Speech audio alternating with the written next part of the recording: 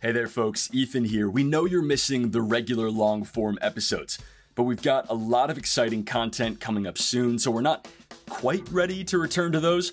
But we did want to share this exciting interview with Kudret Özersay, the former foreign minister of the Turkish Republic of Northern Cyprus. The TRNC, as it's known, has existed as a de facto independent state since 1983, but is today recognized by just a single UN member state, Turkey. We'll talk about what it was like to live through the island's violent partition in 1974, his experience representing an unrecognized state on the world stage and in negotiating rooms, and how the Cyprus problem might finally be resolved. I hope you enjoy.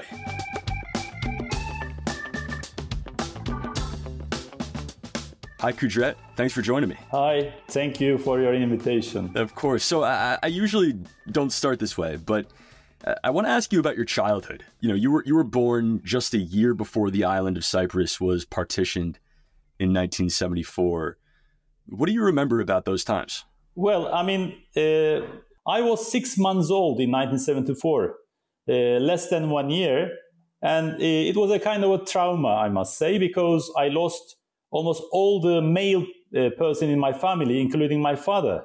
They were all executed as part of the armed conflict between the Greek Cypriots and the Turkish Cypriots. And for many years, more than 30 years, we were unable to have their body back. Therefore, they were missing persons for many years. But after some work conducted by the Bicommunal Missing Persons Committee, and exhumations, they were found, and finally, some years later, after 3 decades, we, the families, were able to bury them, basically. So that was a trauma. And to be honest, at that age, it was not possible for me to remember something. But the things that we hear from our family, we were actually affected persons of the Cyprus conflict. Not only me as the Turkish Cypriot, but also the Greek Cypriots. And I acknowledge that. So everywhere, armed conflict and war is not something good, and it affects the civilians, maybe, most of all. So we lost our property in the south. We left our village in the south. We lost our family members during the conflict. And altogether, all the remaining members of the family, we moved to the northern part of the island. So we left our house there. Some Greek Cypriots started to use our houses, and we came to north and we started to use the house of another Greek Cypriot. So it was a complicated, traumatic thing for both communities in Cyprus, for both Turkish Cypriots and Greek Cypriots. How does it feel that you're unable to visit the town you were born in? Well, in fact, because my childhood was mainly in the north, I didn't have that feeling. But for my mom, there was that type of a bad feeling. But of course, because her husband was executed there, she was not that willing to go back to the village anyway. All these things affected the characteristics and the personality of many people in Cyprus. So there are thousands of affected persons, both Greek Cypriots and Turkish Cypriots in Cyprus. And I am one of them, unfortunately. Fair to say that the trauma of those years continued to impact efforts to resolve the conflict today, right? Yeah, that's one aspect, and one of the important aspects, that's for sure, because it contributes or it shapes the way the communities perceive and understand the conflict itself, or some of the important subject matters of the conflict. So the way you interpret it is not objective. It is something subjective, shaped based on your traumas. That's for sure. You've had a fascinating and wide-ranging career, and I'd like to use your experiences to guide our conversation here. The first part of your CV, which must be 25 pages long, that I'd like to discuss, is your time as foreign minister. What's it like to be the Northern Cypriot foreign minister. I mean, you're representing a country that's recognized by just a single UN member state, Turkey. Correct. What kind of diplomatic work can you do? Well, of course, it was an honor. After all these difficulties in my life, reaching to that level as a result of a political struggle, forming a political party, and ending up with a member of the cabinet and the foreign minister, because my education was diplomacy, foreign relations, and international relations, and all those theoretical things, you had the opportunity to implement them, put them into practice, but of course in a limited sense, simply because what you have said. Turkish Republic of Northern Cyprus is recognized only by Turkey. It is an unrecognized state, and sometimes, because of the general understanding of international community, it is not treated as an unrecognized state, something less than that, a kind of an entity. There is one advantage here, which I also used, and that was that although it is unrecognized, because you are one of the conflicting party of an international dispute, which is the Cyprus conflict, different countries accept you and tries to hear your voice as well, your position as well. So as the foreign minister, not with my official title, I was invited to the White House, for example, and I had a meeting with one of the top senior advisor to Trump, for example, Fiona Hill, and we had a long discussions and meetings with her, for example. But she didn't accept me as the foreign minister. She did accept me as one of the Turkish Cypriot elected person, but it doesn't matter. So I was able to explain my position to her as well. But we had some serious difficulties because of this non-recognition. I would like to share with you one of my very interesting experience during the COVID-19 period, because I was not only the foreign minister, but also the deputy prime minister at the same time. Therefore, we took serious measures about the entry conditions to our country during the COVID-19 period, serious measures. But although we tried and we insisted to share all the data we had about the COVID-19, and although this was a universal problem, which was directly related to global governance in general, unfortunately, the World Health Organization did not accept the data we sent. That was something disappointing for me as the foreign minister, but at the same time as an academic who's teaching in the class that there is a need for global governance. Yeah. Well, Kudret, I mean, I think the impression in the wider world is that the TRNC diplomatic apparatus is essentially an extension of Turkey's diplomacy. How important was it for you to, in your work, push back against that impression? Well, one thing is very clear. I mean, although there is such a political perception as you describe, the reality is that the fact that we are politically, economically, culturally, we are dependent on Turkey is not our choice. It was the circumstances created by the international community and the Greek Cypriot side as well. We didn't give any other option to integrate into the world in general, and we've refused it. On the contrary, in the existing circumstances, assume for a moment that you are a parent of a child and you want your children to go higher education in UK or in Germany. Until very recently, it was not possible for you to travel directly to those countries. And currently as well, we are flying via Turkey, for example, or financial contribution mainly coming from Turkey. No one supported any international projects good for public interest purposes in North Cyprus. So the factual situation of political and economic dependence on Turkey was not the choice of the Turkish Cypriots. Therefore, Turkish Cypriots cannot and should not be accused of being dependent on Turkey. This is one element. And secondly, if you look at the Cyprus conflict, under the auspices of the United Nations Secretary General, the negotiations have been continuing since 1968. And it is not continuing between Turkey and Republic of Cyprus and so on and so forth. It is ongoing between the leaders of the two communities. Therefore, in this conflict, one of the main conflicting party is the Turkish Cypriot side. Therefore, the will of the Turkish Cypriot side, either it is represented by the president or represented by its foreign minister, is the will of the Turkish Cypriot side, which is important for the United Nations as well. Yeah. In that sense, it shouldn't be, in a way, underestimated. The tension seems to me to be that Northern Cypriots are recognized as parties during negotiations over the conflict, but not recognized as a party to other international bodies. Exactly. Or yes, you're right. You're right. Well, so let's talk about, we've talked a bit about the Cyprus conflict. It's referred by many names: the Cyprus question, the Cyprus problem, issue.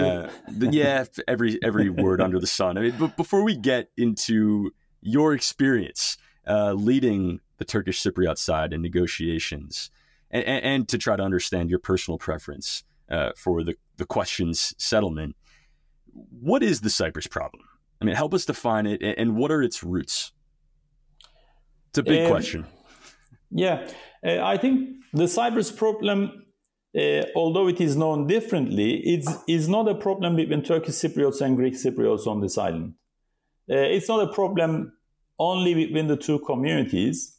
It is an international conflict. But it originated as a conflict over issues like political power sharing and sovereignty, right? I mean, well, even before that, as you know, that there was a competition took place between different actors, between United Kingdom, between Turkey, and even during the Ottoman period. Therefore, it did not start in 1950s, by the end of 1950s or 1960s.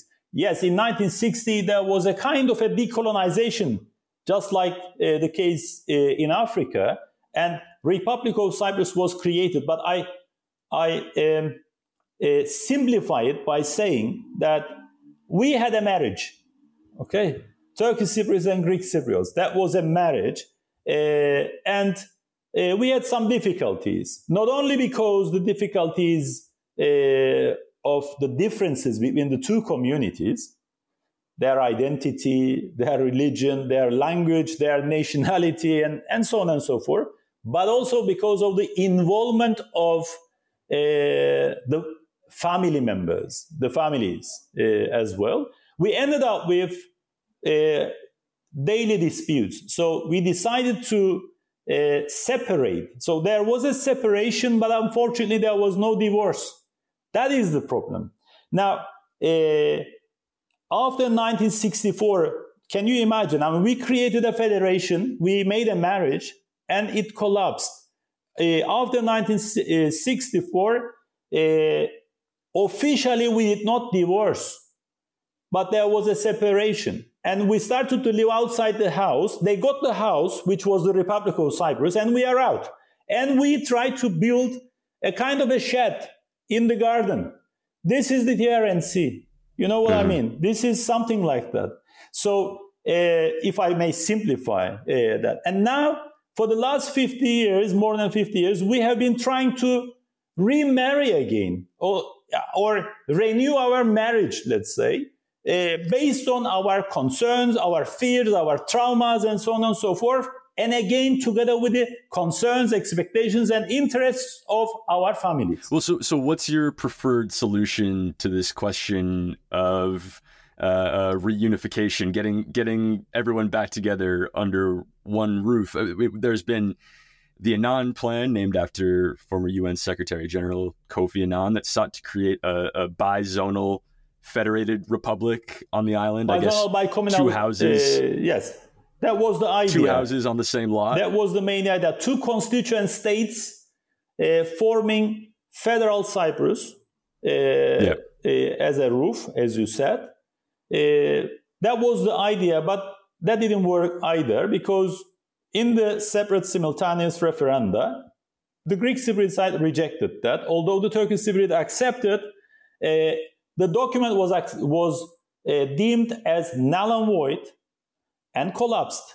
And can you imagine, just after such a rejection of the Greek Cypriot side, the Greek Cypriot ruled Republic of Cyprus was accepted into the European Union as the full member of the European Union.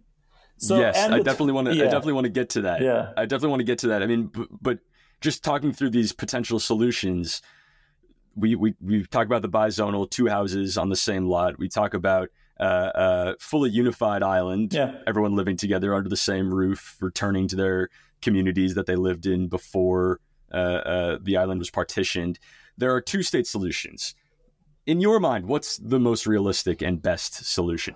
I think one thing is clear. Generally, outsiders are referring to the UN Security Council resolutions, and they are saying that, well, there are too many UN Security Council resolutions calling for bicommunal, bizonal, federal Cyprus. Therefore, this has to be the basis of the solution of the Cyprus conflict, which I disagree, because we tried a federal solution, it failed.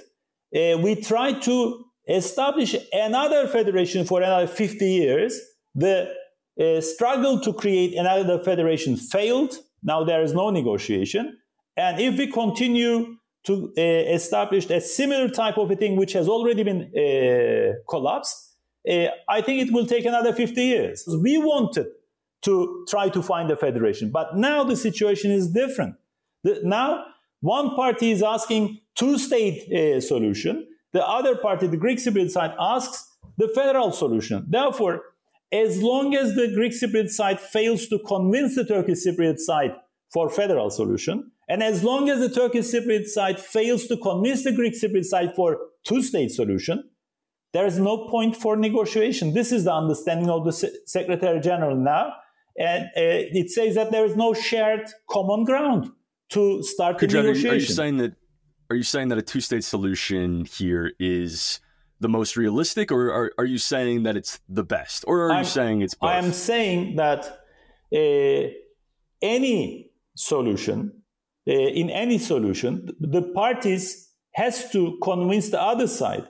Therefore, the 2-state solution is possible in Cyprus, as long as it includes the logic of peaceful coexistence on this island, I believe. It is also reasonable, but as long as we are willing to satisfy the Greek Cypriot side as well, convince them as well. What are we going to suggest them for 2-state solution? What will be in their favor in this picture? We have to describe it, and then we will be in a position to negotiate it. Our understanding is that, my personal view is that to jump into a partnership or a marriage, as I described, without a preparation or transitional period or evolutionary period, it's very risky. What we need is to find alternative ways of cooperating in the field of energy, in the field of education, in the field of natural gas, in the field of environment, illegal migration, and so on and so forth on this island. And this can be a kind of a modus vivendi, a transitional arrangement which will not cause recognition of TRNC, which will not cause upgrading the status of this and that. We are able to resolve some of the problems through cooperation, and I believe that this is something which will create interdependence between the two sides, and gradually, as an evolutionary process, we can then be able to create a kind of partnership. What is that a kind of partnership? It doesn't necessarily has to be something like federation, confederation, 2-state solution. That is the end of the movie. We need to seize the moment and cooperate now, build that mutual trust, produce something together, and only in that case a marriage can be a successful marriage.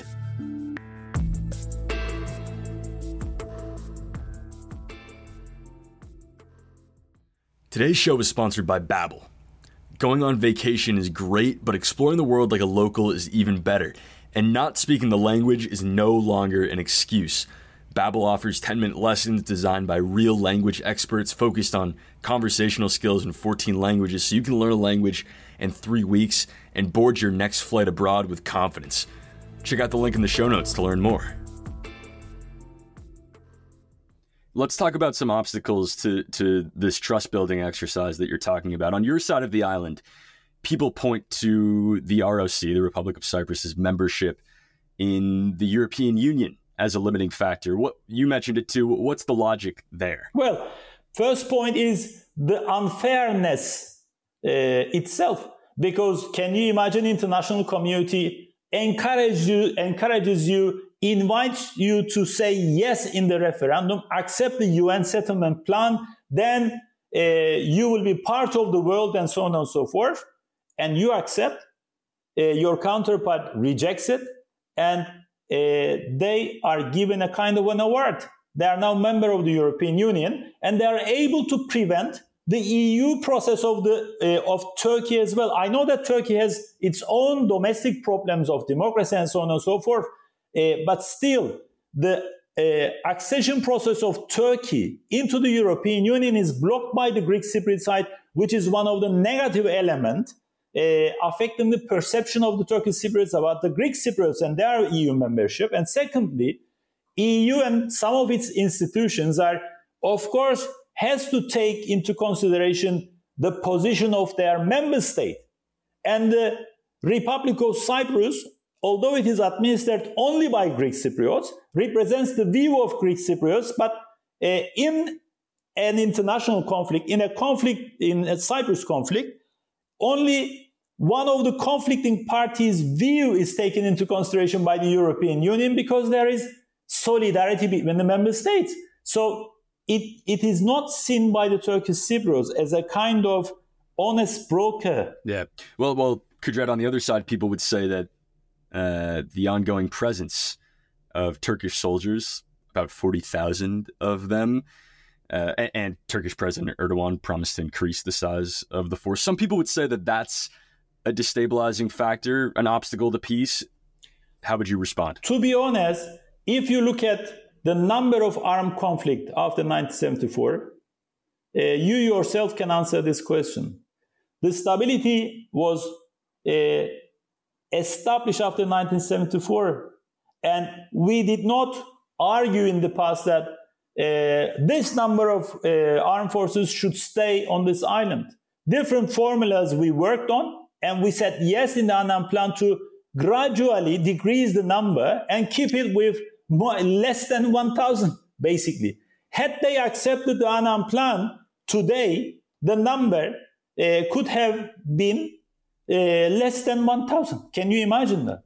What I'm trying to say is that realistic to expect the Greek Cypriot community to accept a Turkish military presence of any kind on their sovereign territory? Okay, another question linked to that. Is that realistic to accept the Turkish Cypriots to leave the Greek Cypriots to have the dominant position, which was the case in 1964 and just before 1974?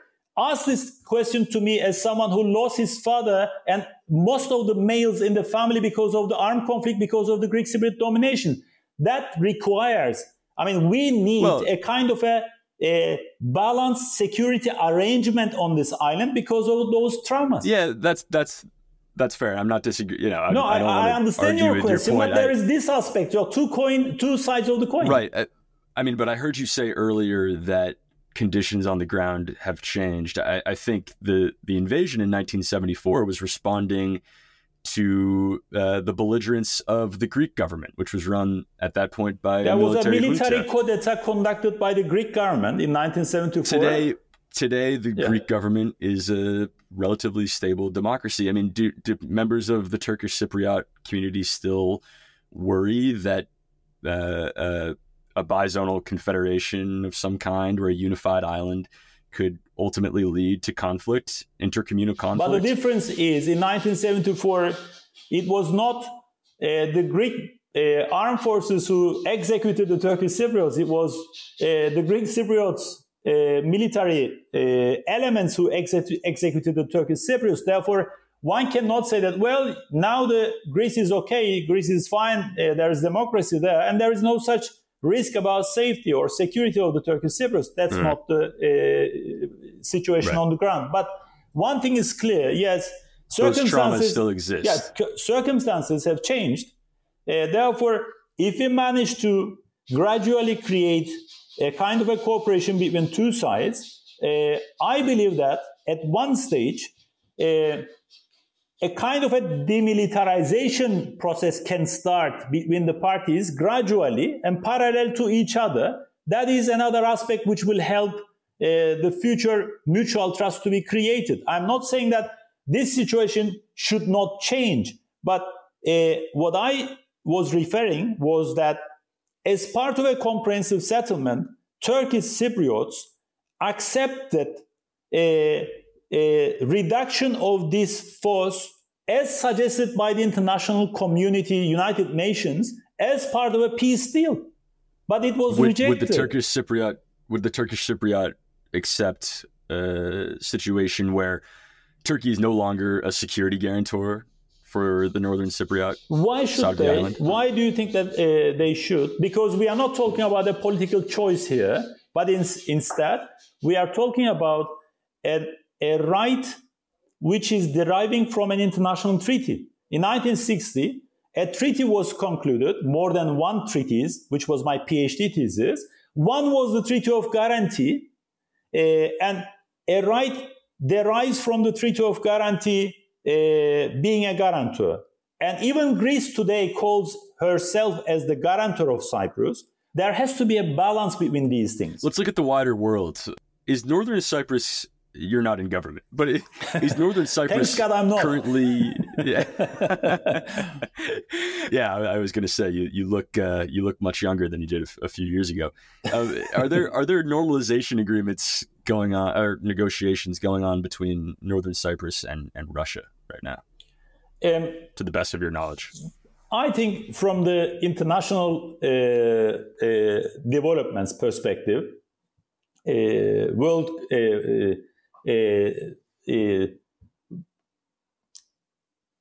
Developments in the world in general, I can say that until very recently, there was an increasing influence and penetration of Russian Federation in Cyprus, but mainly in South Cyprus.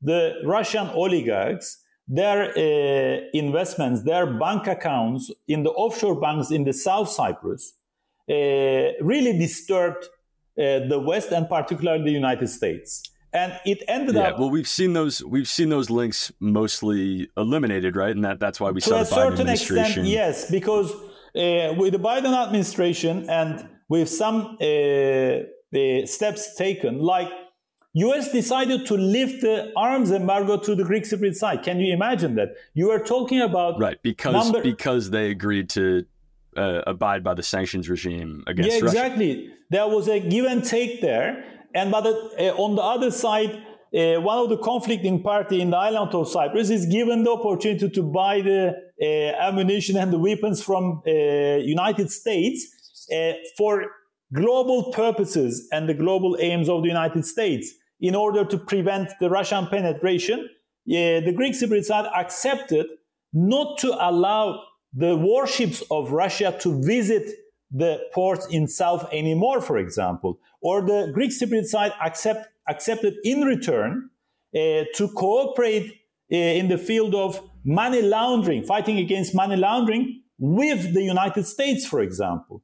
Therefore, we see these type of developments, and just like in the Greek Cypriot side, in the north, there is an increasing number of Russian citizens buying property, settling here, and this is also a kind of a policy choice of Russia, I believe. But despite all these measures taken by the West together with the Greek Cypriot side, I think there is still a very important strength and the influence of the Russian Federation in the Greek Cypriot side, because there are some joint ventures of the church with the Moscow church, some investments, some factories some money laundering still ongoing, despite it is part of the European Union. Therefore, it seems that in near future, this will be one of the main important factor. United States will focus on keeping Russia and China as well outside Eastern Mediterranean and outside the island of Cyprus. But there is one practical way of achieving that. And this is what I would like to suggest. Recently, in the Middle East, United States took an initiative and brought together some of US allies together, Israel and the Gulf countries together, a kind of a normalization through the Abraham Accords, as you know, and a kind of a deal reached between Lebanon and Israel. And the main logic there was to keep Russia outside and bring the potential allies together and help them to cooperate, particularly with the facilitation provided by the energy companies, because Lebanon does not recognize Israel. Israel does not recognize Lebanon, but they sit and negotiate with the facilitation of the US and energy companies a kind of a maritime delimitation agreement. Therefore, cooperation with the help of United States between the potential US allies in the Eastern Mediterranean is the best choice that can work now for the future of Cyprus and for the national interest of the United States as well. Therefore, I think in order to minimize the effect of Russian Federation in North Cyprus, although you cannot prevent the people to come and buy and settle, basically, is to help the Turkish Cypriots to cooperate with the Greek Cypriots and Israel and Turkey in the field of electricity, energy, natural gas, and some solar panels project is there, and also through the pipelines, because such an interdependence situation here will help the United States to achieve stability in the Eastern Mediterranean. There is one risk, no one talks about it. Syria is the best ally of Russia, as you know. And Syria is the only country who did not so far identified and delimit its maritime zones in the Eastern Mediterranean. But when the time comes, with the normalization of the Syrian regime, now it is accepted again back to the Arab League, Syria will announce those areas in the sea, and most probably the Gazprom, the Russian company, will come and invest there. Therefore, we will see another presence of Russian Federation in the Eastern Mediterranean. Therefore, it's very time and it's very important for the US to take an initiative to bring the parties to cooperate both on the island and around the island as soon as possible. This is my opinion. So you didn't quite answer the question. Are you saying is the TRNC government using its deepening relations with Russia as a negotiating tactic in order to because TRNC government attention from the West? I didn't say that, and I'm not saying that, because TRNC government does not have such a contact with the Russian government. But one thing is clear, and everyone can make his or her own assessment on it, and that is the Turkish foreign policy. Turkey follows a foreign policy which does not exclude totally Russian Federation, because Turkey says that Russia is an important actor in this region. I cannot just ignore and stop dialogue or apply the sanctions against Russia and so on and so forth. I am at a very critical geographic location, and I have to facilitate the dialogue between Russia and the West and help the grain deal to continue and so on and so forth. This is a kind of a policy that Turkey is trying to strike a fair balance. It's not an easy job, I know that. There are some criticism in Washington. I'm following very closely the think tank organizations. But I think based on the bitter experience Turkey had in the past, Turkey is trying to reformulate its foreign policy. I believe that it has not been fixed yet. It is still in the process of reshaping. Kudret, last question. We haven't seen any serious negotiations since the Crans-Montana dialogue fell through in 2017. Are you optimistic that negotiations could restart soon? I think if there is not common understanding about the ultimate aim, the basis, negotiations can serve only for conflict management purpose, not conflict resolution. Therefore, I believe that there has to be a representative facilitating that dialogue between the parties, and it should have two functions, or there has to be two parallel processes. One is to try to find a common basis between the parties, and if and when that basis is found, beginning of the official negotiations. And as I said at the beginning, this can be something in between the federation and the two-state solution, or a great bargaining and opening by one side to convince the other that federation is acceptable, or to convince the other side that the two-state is acceptable. We need a gradual evolutionary model, and this is the second parallel process which we need, I believe, and that is cooperation between the parties. Not between the two states, not between the two communities, cooperation between Turkish Cypriots, Greek Cypriots, and also Israel, Turkey, and the other actors. And we need an initiative. And I believe that because of the reasons I explained, that initiative will come from the United States or from the West. And a representative will facilitate that dialogue. Sometimes you may need behind the curtain negotiations for these type of things, but it will not end up with the recognition of one Turkey, the Republic of Cyprus. It will not end up with the recognition of Greek Cypriot side of the TRNC. It will be a kind of a transitional deal, a modus vivendi between the parties until the ultimate or final settlement is found. This is what we need. Okay, let me ask you just one last really quick question. I know we're over time, but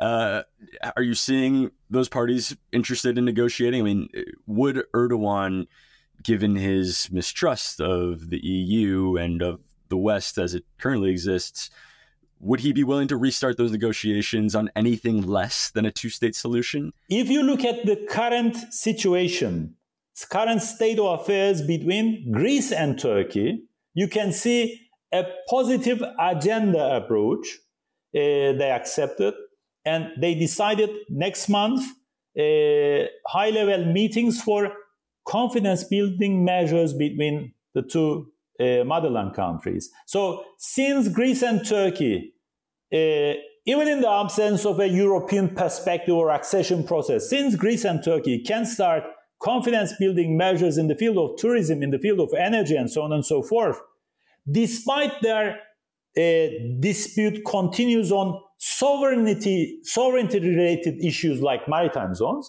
why not in this island, Turkish Cypriots and Greek Cypriots cannot start that type of a confidence-building cooperation activity despite the ongoing nature of the sovereignty conflict? It is possible. And I think most recent visit of the Prime Minister of Greece to South Cyprus was aiming at encouraging the Greek Cypriot leader to accept this logic.